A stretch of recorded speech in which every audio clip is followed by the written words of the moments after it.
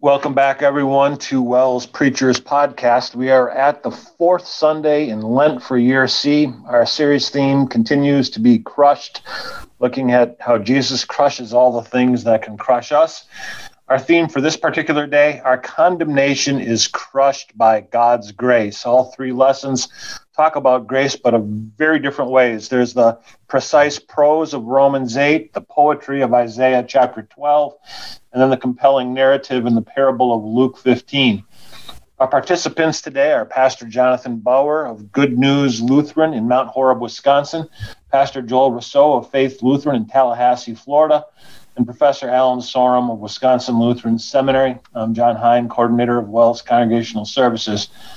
John Bauer, I want to begin with you. I begin the podcast with this question every time, and maybe it's silly this week given how straightforward and simple the weekly theme is, but I'm going to ask it anyway. What would you say is the main thing, the main truth you hope your people take home after church this weekend? Yeah, it's still, it's a good question and a good place to start, each and every week. How does this all tie together? And I think you touched on it well, that as I look at these three lessons, it's interesting that there's obviously a very common thread that ties through all three of them, but being God's grace, but the way in which that is presented is different in each one. So you've got a very precise, almost dissective analysis of grace in Romans 8. Isaiah 12 has the poetry, but then probably Jesus' most famous parable in the gospel that talks about, that gives us a picture of what grace looks like. And I think as you think about the theme for the Sunday as it's been articulated, there's maybe room there for a little bit of double meaning, in the sense that it's first of all, if we were to kind of look at both sides of a genitive, if we were imagining it in Greek, condemnation of us. So on the one hand, it could be an objective genitive, and that's maybe first and foremost how we think of it. The condemnation that we deserve, the condemnation that should fall on us, is crushed by God's grace. But also looking at it in more of a subjective sense, the condemnation that we are quick to give and put on and hold over others. And as we talk about the gospel, that of course is the context of the parable that Jesus tells here. And so it's God's grace, but God's grace as the antidote both to the sense of condemnation that we rightfully feel, and the notions of condemnation that we are quick to project onto others. That's fantastic. I haven't even thought about that dual meaning, but that's really helpful. Joel, let me pivot to you then. John kind of set it up talking about the lessons. How do you think the parable of the lost son will serve to drive home that theme of the day? I just think of Luke 15 as the lost chapter. And if you kind of walk through the parables, there's a pattern that kind of picks up with the first two, where Jesus talks about doesn't the shepherd go after the one lost one? Doesn't the woman look for that one lost coin? And he's asking in a question manner, and then he just breaks the pattern when he gets to the last one, because this is something that's just so extraordinary. And I don't know if I've just missed it before, but the word that just kept popping out in the Greek, because it's repeated, I think 12 times, is Father, Father, Father, Father, as if to highlight who's the one that's so extraordinary, and who's truly the one prodigal in terms of extravagant in his love is the Father. And so I think we can relate to the younger son, and we can relate to the older son, but it's the Father whose grace is so just extraordinary. And there's a lot that you can dig into and dive into, just even with his love and how he shows his love. Yeah, those are great thoughts. Professor Sorum, great to have you joining us again. So guys have done their text study. You have any initial thoughts either about the Greek text or just about what you see as the main message? I have to be careful because yesterday I finished for about the 10th time in my career writing a sermon on this text. So I'll be biting my tongue.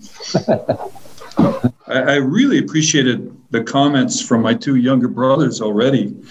We love this parable so much, But we tend to think of it as the parable of the prodigal son. But both of you have said so well that there's two sons here, and the real focus is on the father. And I love how John set this up. The context is critically important. The first two verses show us the Pharisees and the teachers of the law just offended at Jesus and offended at these sinners, and their heart is like burnt toast. And to juxtapose the father's heart, or as Joel said, the father's heart, to this burnt toast Pharisaical heart of judgment, he tells what is truly Jesus' most, certainly in the inner city. I mean, I got to tell you that this was a text very close to me, very close to the people I was blessed to serve for over 2 decades. This story communicates grace like absolutely, well, that's kind of a subjective statement, but in my experience, nothing conveys grace quite like this, as the father that's waiting for all of his children to come home. I think there's some really juicy tidbits, even in this narrative. There's some really juicy tidbits in the Greek. My favorite one is, it sounds so contemporary, but what I say in my sermon, there's something very special about pig muck.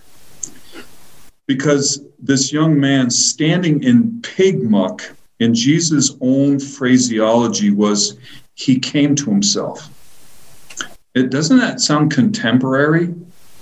Before that, he was whiny. He said to his father, treat me like a man, give me my share of the inheritance, treat me like a man. And the first thing he did is depart to a foreign country where he could be totally anonymous and have fun.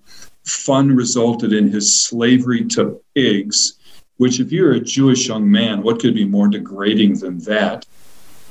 But in the pig muck, he came to himself. That's a real interesting thing for a preacher to play around with. A couple other things I really liked in the Greek is there's some really important imperfects. The Greek tense doesn't default to the imperfect. And when you see an imperfect, you want to think a minute what it's doing there. But he's standing there in the pig muck, and he kept on longing for the carob pods.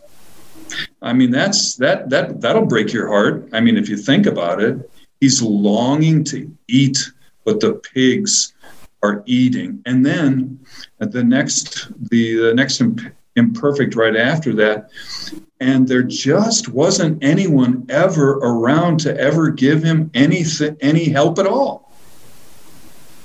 I think Jesus' use of imperfects really convey the heart of this story. And it was this deep, ongoing longing for some human comfort, and no humans were there. After he spent all his money on these humans until he ran out of money, then there was just no human contact. And it's in this he comes to himself and he says, I gotta go back to my father. I'm not worthy to be his son, but he'll hire me and take care of me the way he takes care of his hired workers. And then what word does Jesus use to depict the father's reaction to his son returning? I kind of like to act this part out. There's a little bit of African in me I just can't get rid of. I like to act this out in the sermon. I pretend like I'm looking down the road, like this father never gave up, right? Every time he walked by that long driveway up to the hacienda, he looked down the road and there he finally saw his son coming home. What's the word that Jesus uses to capture the emotional response of this father seeing his young son come? It's splancnidzo. Now, that's the word that the Gospels use to depict, like, for example, Jesus, he feels this deep emotional response to the sheep, these huge crowds of people that are all torn up because they're sheep without a shepherd. So what does he feel in his heart or in his bowels? He feels splendidzo. I mean, this is a God verb.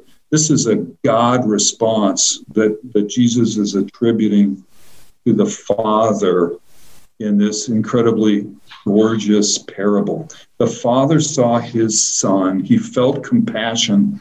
Now, he could have felt, this is in the Greek too. I'm on track, John. I am definitely on track. You asked me a Greek question. Good.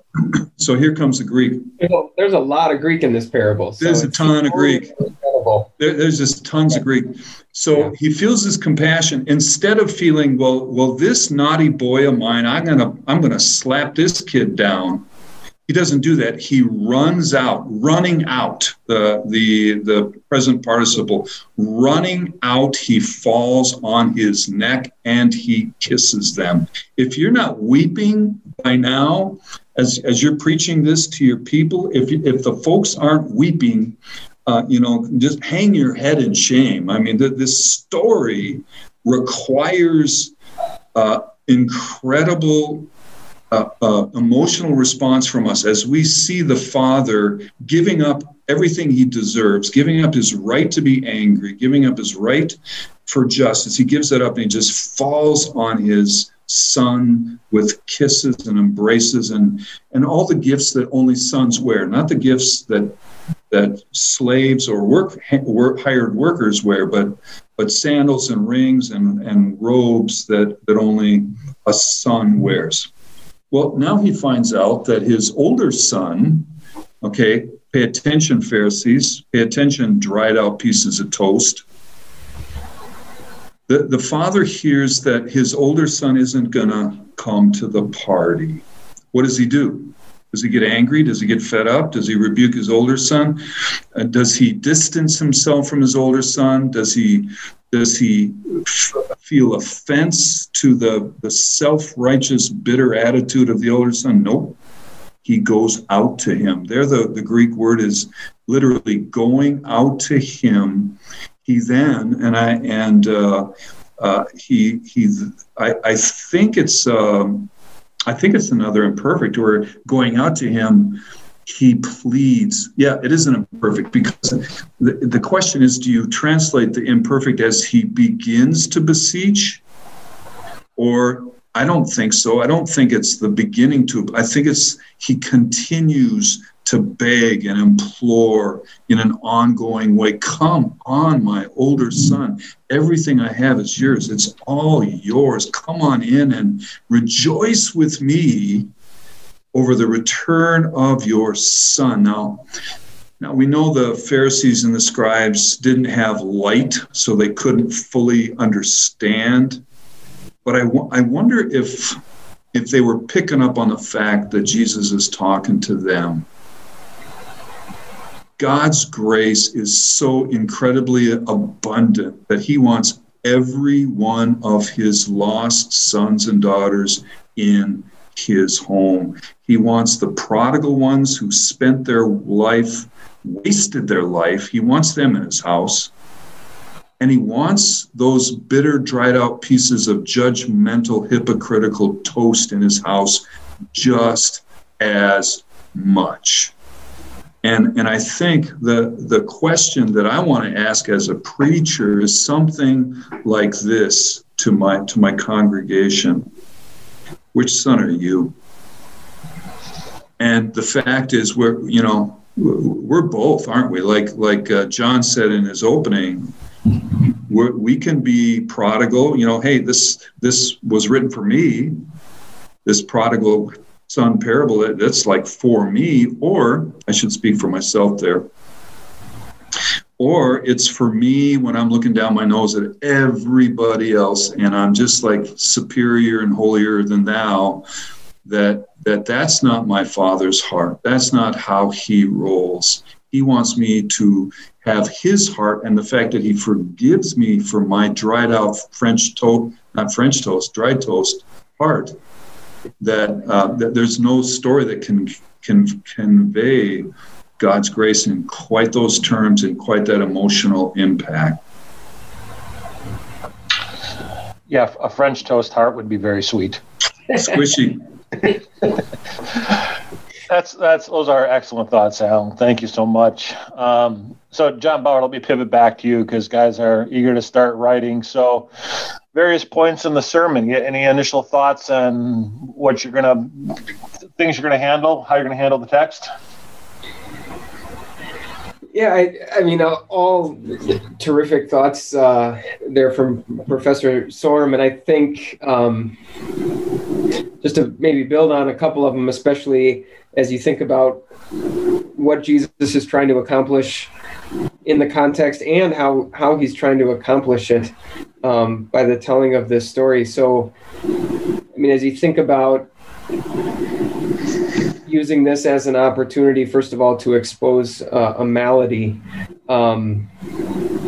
there is the overarching malady, of course, of the context that's abundantly clear. I think it is interesting, obviously you talk a little bit about the first son. I even wonder, and I've done this when I've preached on this parable before, that yes, there's two sons, but there's almost 3 episodes to the story. There's the first episode that we might call grace abused, where the son really comes with this impertinent request, but the father shows grace in that first episode by saying yes. I mean, he gives him his share of the estate. He doesn't immediately write him out of the will, but it's an example of grace abused.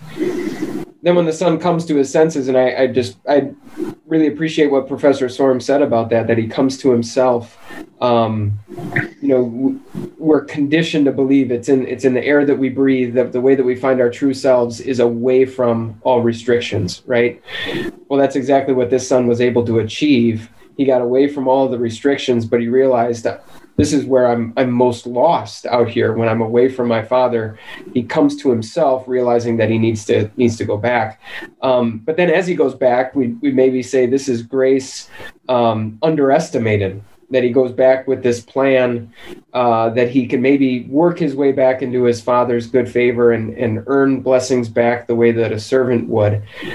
And then the third part, of course, being maybe grace resented or grace despised, as the older brother sees what has happened and expresses his frustration and being upset. And all 3 of those, as Professor said, a great opportunity to say to people, do you see yourself here in the story? And do you see yourself here in the story? And do you see yourself here in the story? And probably like a lot of Jesus parables, you think of the parable of the sower and the seed.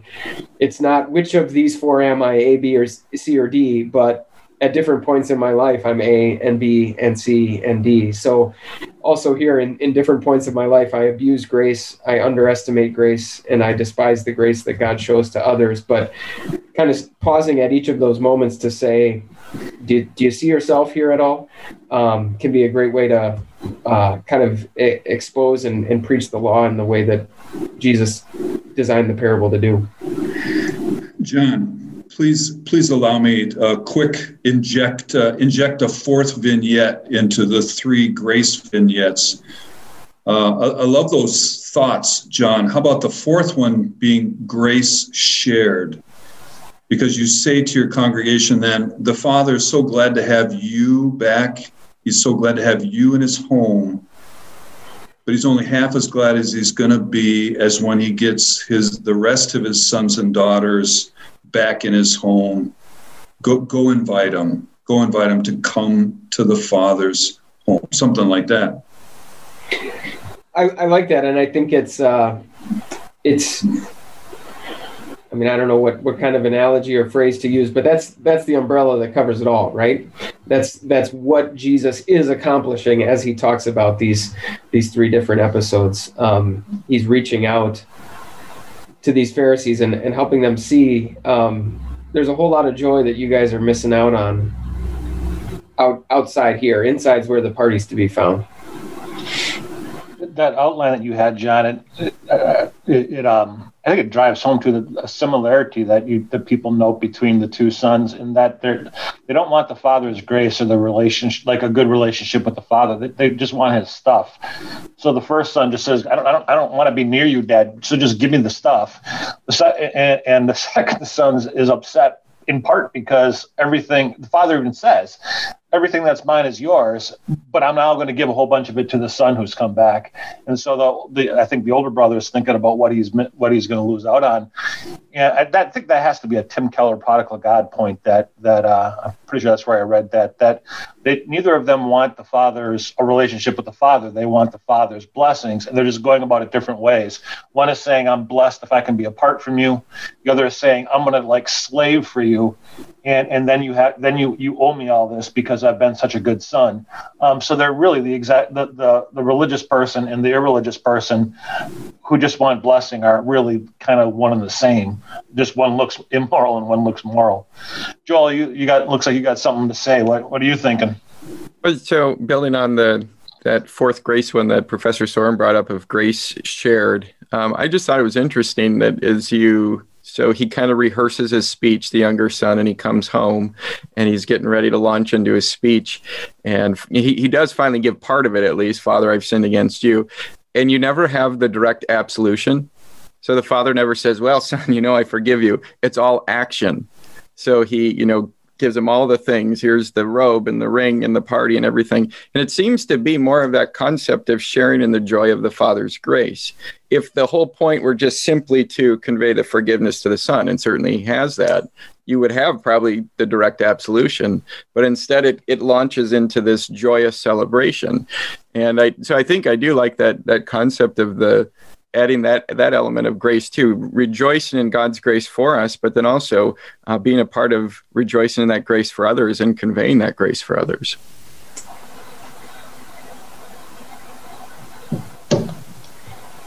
Yeah, I think one of the beautiful things about the parable is that it doesn't tell you what grace is. It doesn't define it. It doesn't analyze it. It doesn't dissect it. It just shows you what grace looks like. And the way that it pictures so well, the consequences of grace that is abused is the son wallowing with the pigs. The consequences of grace despised is the older son's anger and frustration. I mean, you hear that description and you hear the words that come out of his mouth, and you can just taste almost like dried up burnt toast, I think. Just how bitter he is. You can just taste it in your mouth, and I think people can relate to that. And I think as preachers, one of the goals of this sermon has to be try and do that in a similar way and achieve a similar effect, and rather than sort of almost by habit or reflex falling into a dogmatic dissection of grace, show grace the way that Jesus did. So if anger and bitterness are a result of a denial or a despising of grace, then the joy that comes with embracing God's grace, not only for ourselves, but then for others too. This is a little squishy. I'm not sure I'd try to put this into a sermon, but as I hear you talk, John, it makes me wonder if there isn't a paramessage in Jesus' parable that says, Pharisees, do you see you're breaking your Father's heart by despising grace, his grace?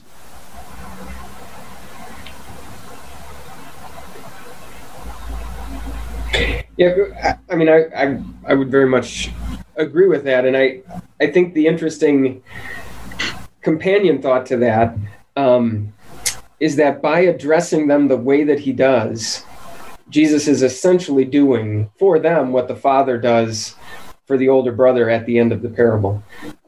He could have just blasted them.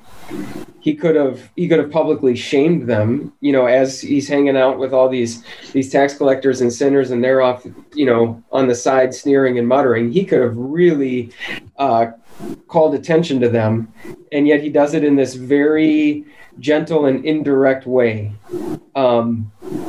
and in the process, he's doing exactly what the father does for the older brother at the end of the parable. He's going out to them, he's putting his arm around them, he's beseeching them. You mentioned the imperfect tense. Well, we've got 3 consecutive parables here, so he's doing it over and over and over again, and he's trying to show them there's joy inside the party that you guys are really missing out on.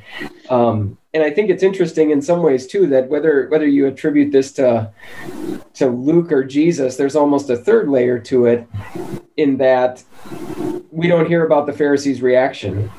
So now, as the reader, you kind of have the same effect. You've got this parable that is presented to you by Jesus and by Luke on the pages of Scripture, and you're just left to sit there and stare at it and ponder it for a while without having the finger pointed directly at you, and saying, now, what do you think about this, or here's how you should respond to this. It's set alongside this self-righteous heart that we have, and it gives us a chance to wrestle with it in a very similar way to what Jesus did.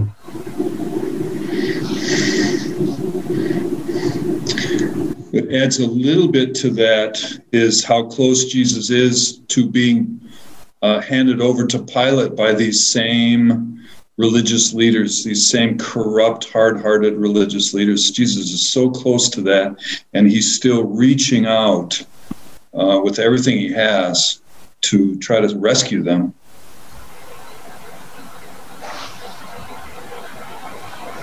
Other thoughts?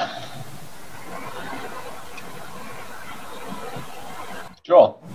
Maybe building on just a few things we've already discussed a little bit. I know Professor had mentioned the whole pig slop kind of idea. That I don't know if we should make a lot of it, but I think twice in the Greek, I think the participle is used getting up, I think in verse 18 and verse 19. So you almost picture him in the slop itself, not just standing in it, but kind of wallowing in it.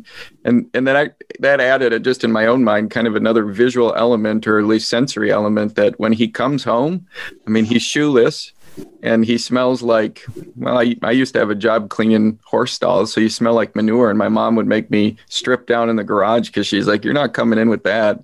And the father, hangs on his neck with all of that, and gives him a new robe. There's a lot of just visual. I think John Bauer had said it earlier, just grace is described, and I think we would do well as preachers to describe grace rather than try to define it here. So that's a neat one. I jotted down a potential theme as we were talking, and maybe it's Jesus loves burnt toast. Is that what I was pulling from? It's a very cross-cultural theme, okay. Joel. Okay. He does he also likes French toast. He also likes cream toast. You just take that thing for a walk, Joel. You could. You really could. John. Joel made me think of something just that has been on my mind recently. So we're doing this home remodeling project right now, and it includes moving our washer and dryer from the upstairs where our bedrooms are to the main level, which will be a whole lot more functional. And so we were doing the electrical work and the plumbing work, and I got a guy from church that is doing the electrical, and he's got a buddy who's doing the plumbing, and they were over last weekend, and they both told me the exact same thing, that the key to a successful and happy marriage is 2 sets of washers and dryers. And this is coming from 2 guys who work in the trades and come home, a little bit sweaty and a little bit smelly. Now, that's an electrician and a plumber. Take that to, a huge degree higher with wallowing around in the pigs and the stench that goes along with that. So maybe there's a way to kind of build up to that for people that, we kind of get repulsed by this smell. If your husband does this, or if you've got a 14-year-old who plays tackle football, what a smelly boy, is like. Imagine your son working with pigs, and you see him out at the end of the road, and you run and you give him a big hug, and you don't make him throw his clothes in the washing machine before you do it. Having worked in the industry, so to speak, there are different stenches to manure, and pigs are by far one of the worst too. So I'll leave it at that. Don't carry a metaphor too far, but for what it's worth. You were talking about themes, Joel.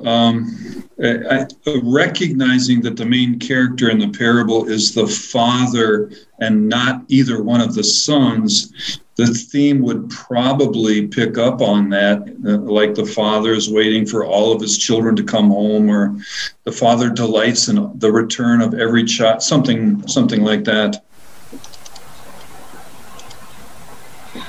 I like that, and I like. You could even build on that a little bit. There's waiting, and then there's also the he's not content until all of his children are in the house.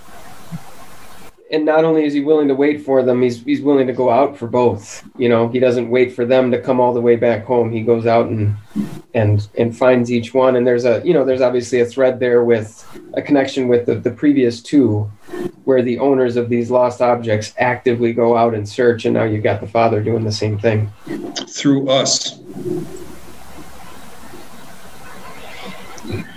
It strikes me like when you connect the various depictions of God's love throughout a couple of these Luke accounts in Lent, it's like almost reckless. I mean, this is a father taking back a son, just asking to have this kid burn him again. It's like reckless the way he's loving. And then you get what is it? Is it next week? Coming up with Luke 20, they're reading the parable of the tenants. Maybe they'll listen to my son. It's just reckless the way God shows love to us, which is one way of picturing grace without dogmatically articulating it. I often think too that there is the third son of the story, and that's the one who tells the story, and he's the proof of the father's reckless love, that he would. The father sends his son, and here he is telling us the story, calling us all to come home. I like that, Joel. I'm going to use that. I'm preaching this text this coming Sunday, and I just adjusted the last paragraph of my sermon. Thank you for that. Well, I got to thank you for the toast one, too. So it's mutual. Iron has clearly sharpened iron. Other thoughts?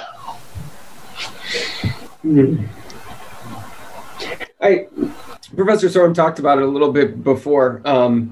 I think this is one of those texts. There's so much, of course, and you only get to preach for so long. But at least one thing to consider is the opportunity to draw attention to just how visibly, how publicly, and in how many different ways the father wanted to communicate to his son that he was now a son. And of course, we don't want to allegorize anything and say, well, the ring is like this, and the robe is like this, and the fattened calf is like this.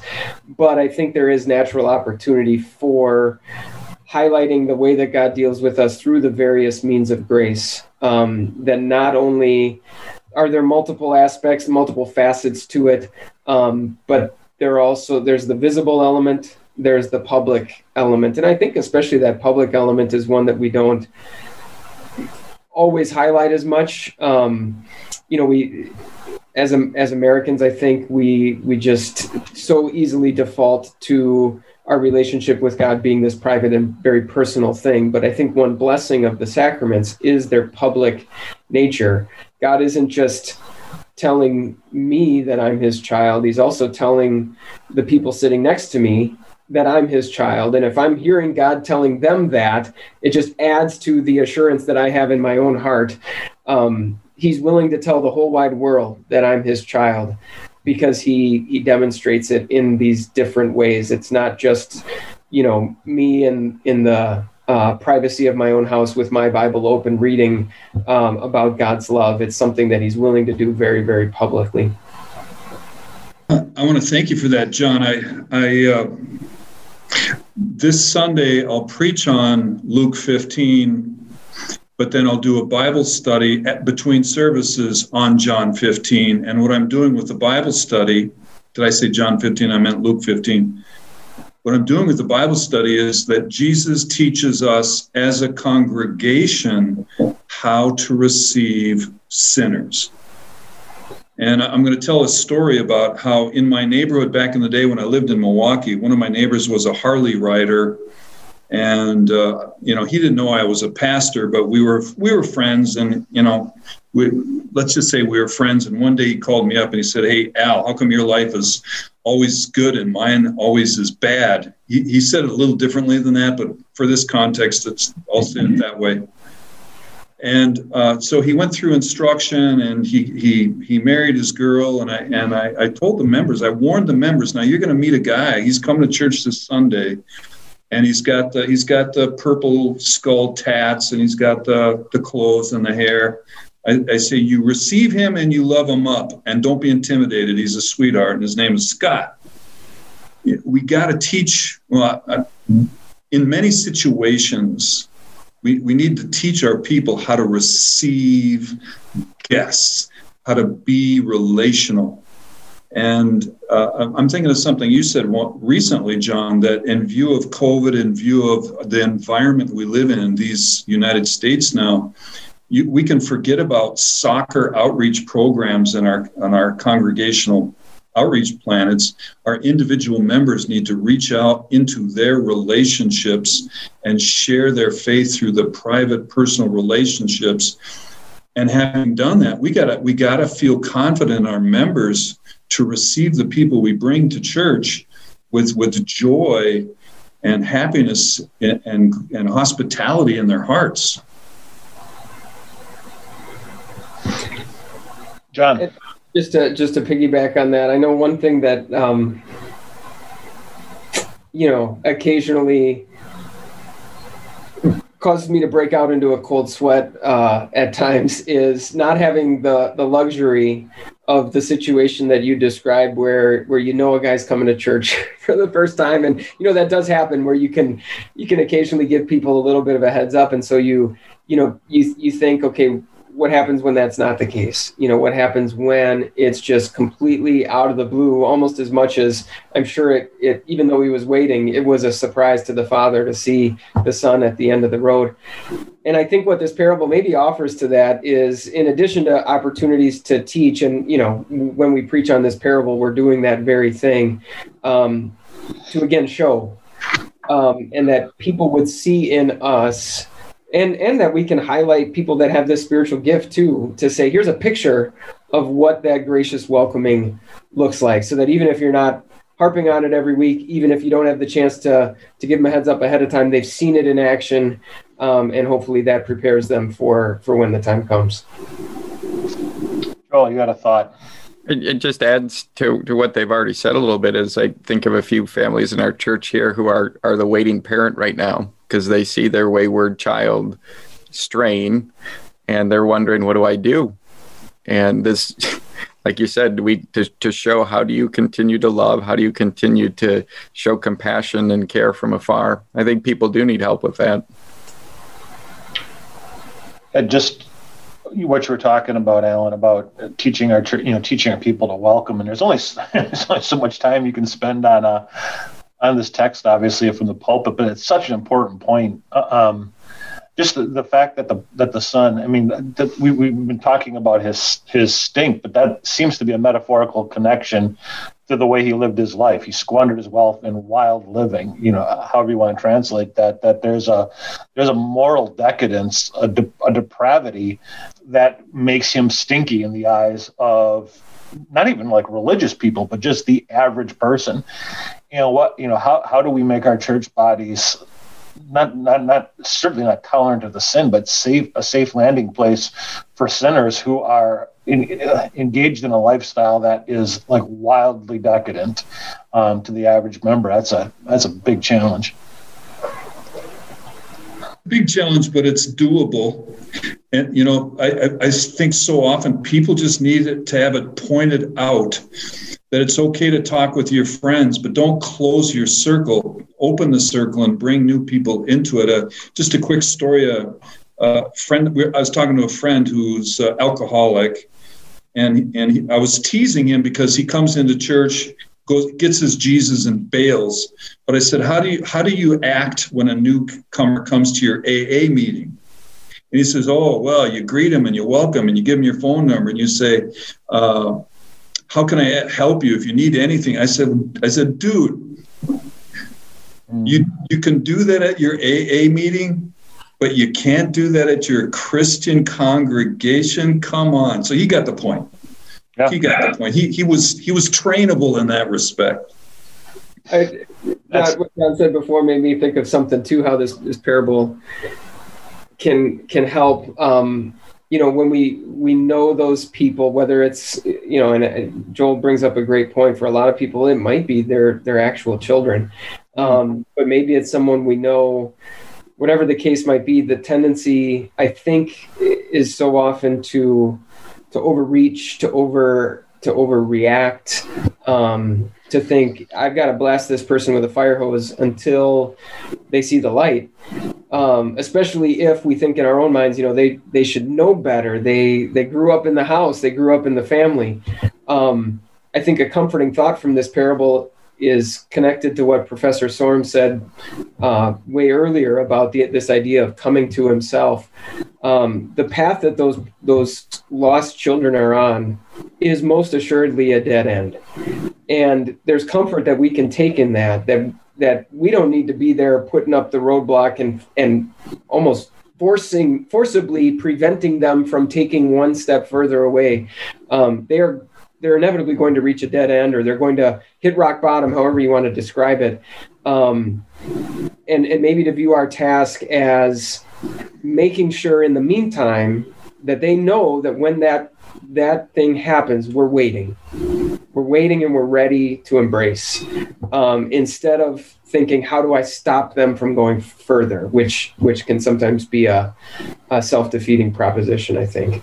You got to say that from the pulpit. The folks got to hear that. The parents need to know that that's how their wayward kids will be received.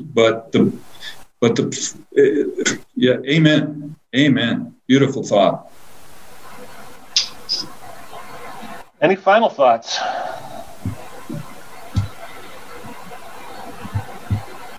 No, I mean, there's so much in the parable, but you do have, we talked about this with the previous parable, the end stress. And you kind of have the end stress given twice, I guess, with my son was dead, now he's alive, he's lost, but now found. You have that repeating thought. And there's something you can make out of that if you want to go that route too. You're working all those thoughts in, but you definitely have that repetition there too. Oops, Joel, you made me think of another Greek thought. Did you catch the construction for lost? It's an imperfect periphrastic. So he was in the condition of being lost. He was stuck. What an interesting phraseology for depicting lostness. It's an ongoing condition that you cannot rescue yourself from. Sorry, John, I got a little systematic on you there. You're good. That's a good thought. In the last verse, there's also another die. So we had talked about that previously, that we had to celebrate. It was necessary to celebrate. I see you probably make a Bible study or sermon series just on the word die and its usage in the book of Luke.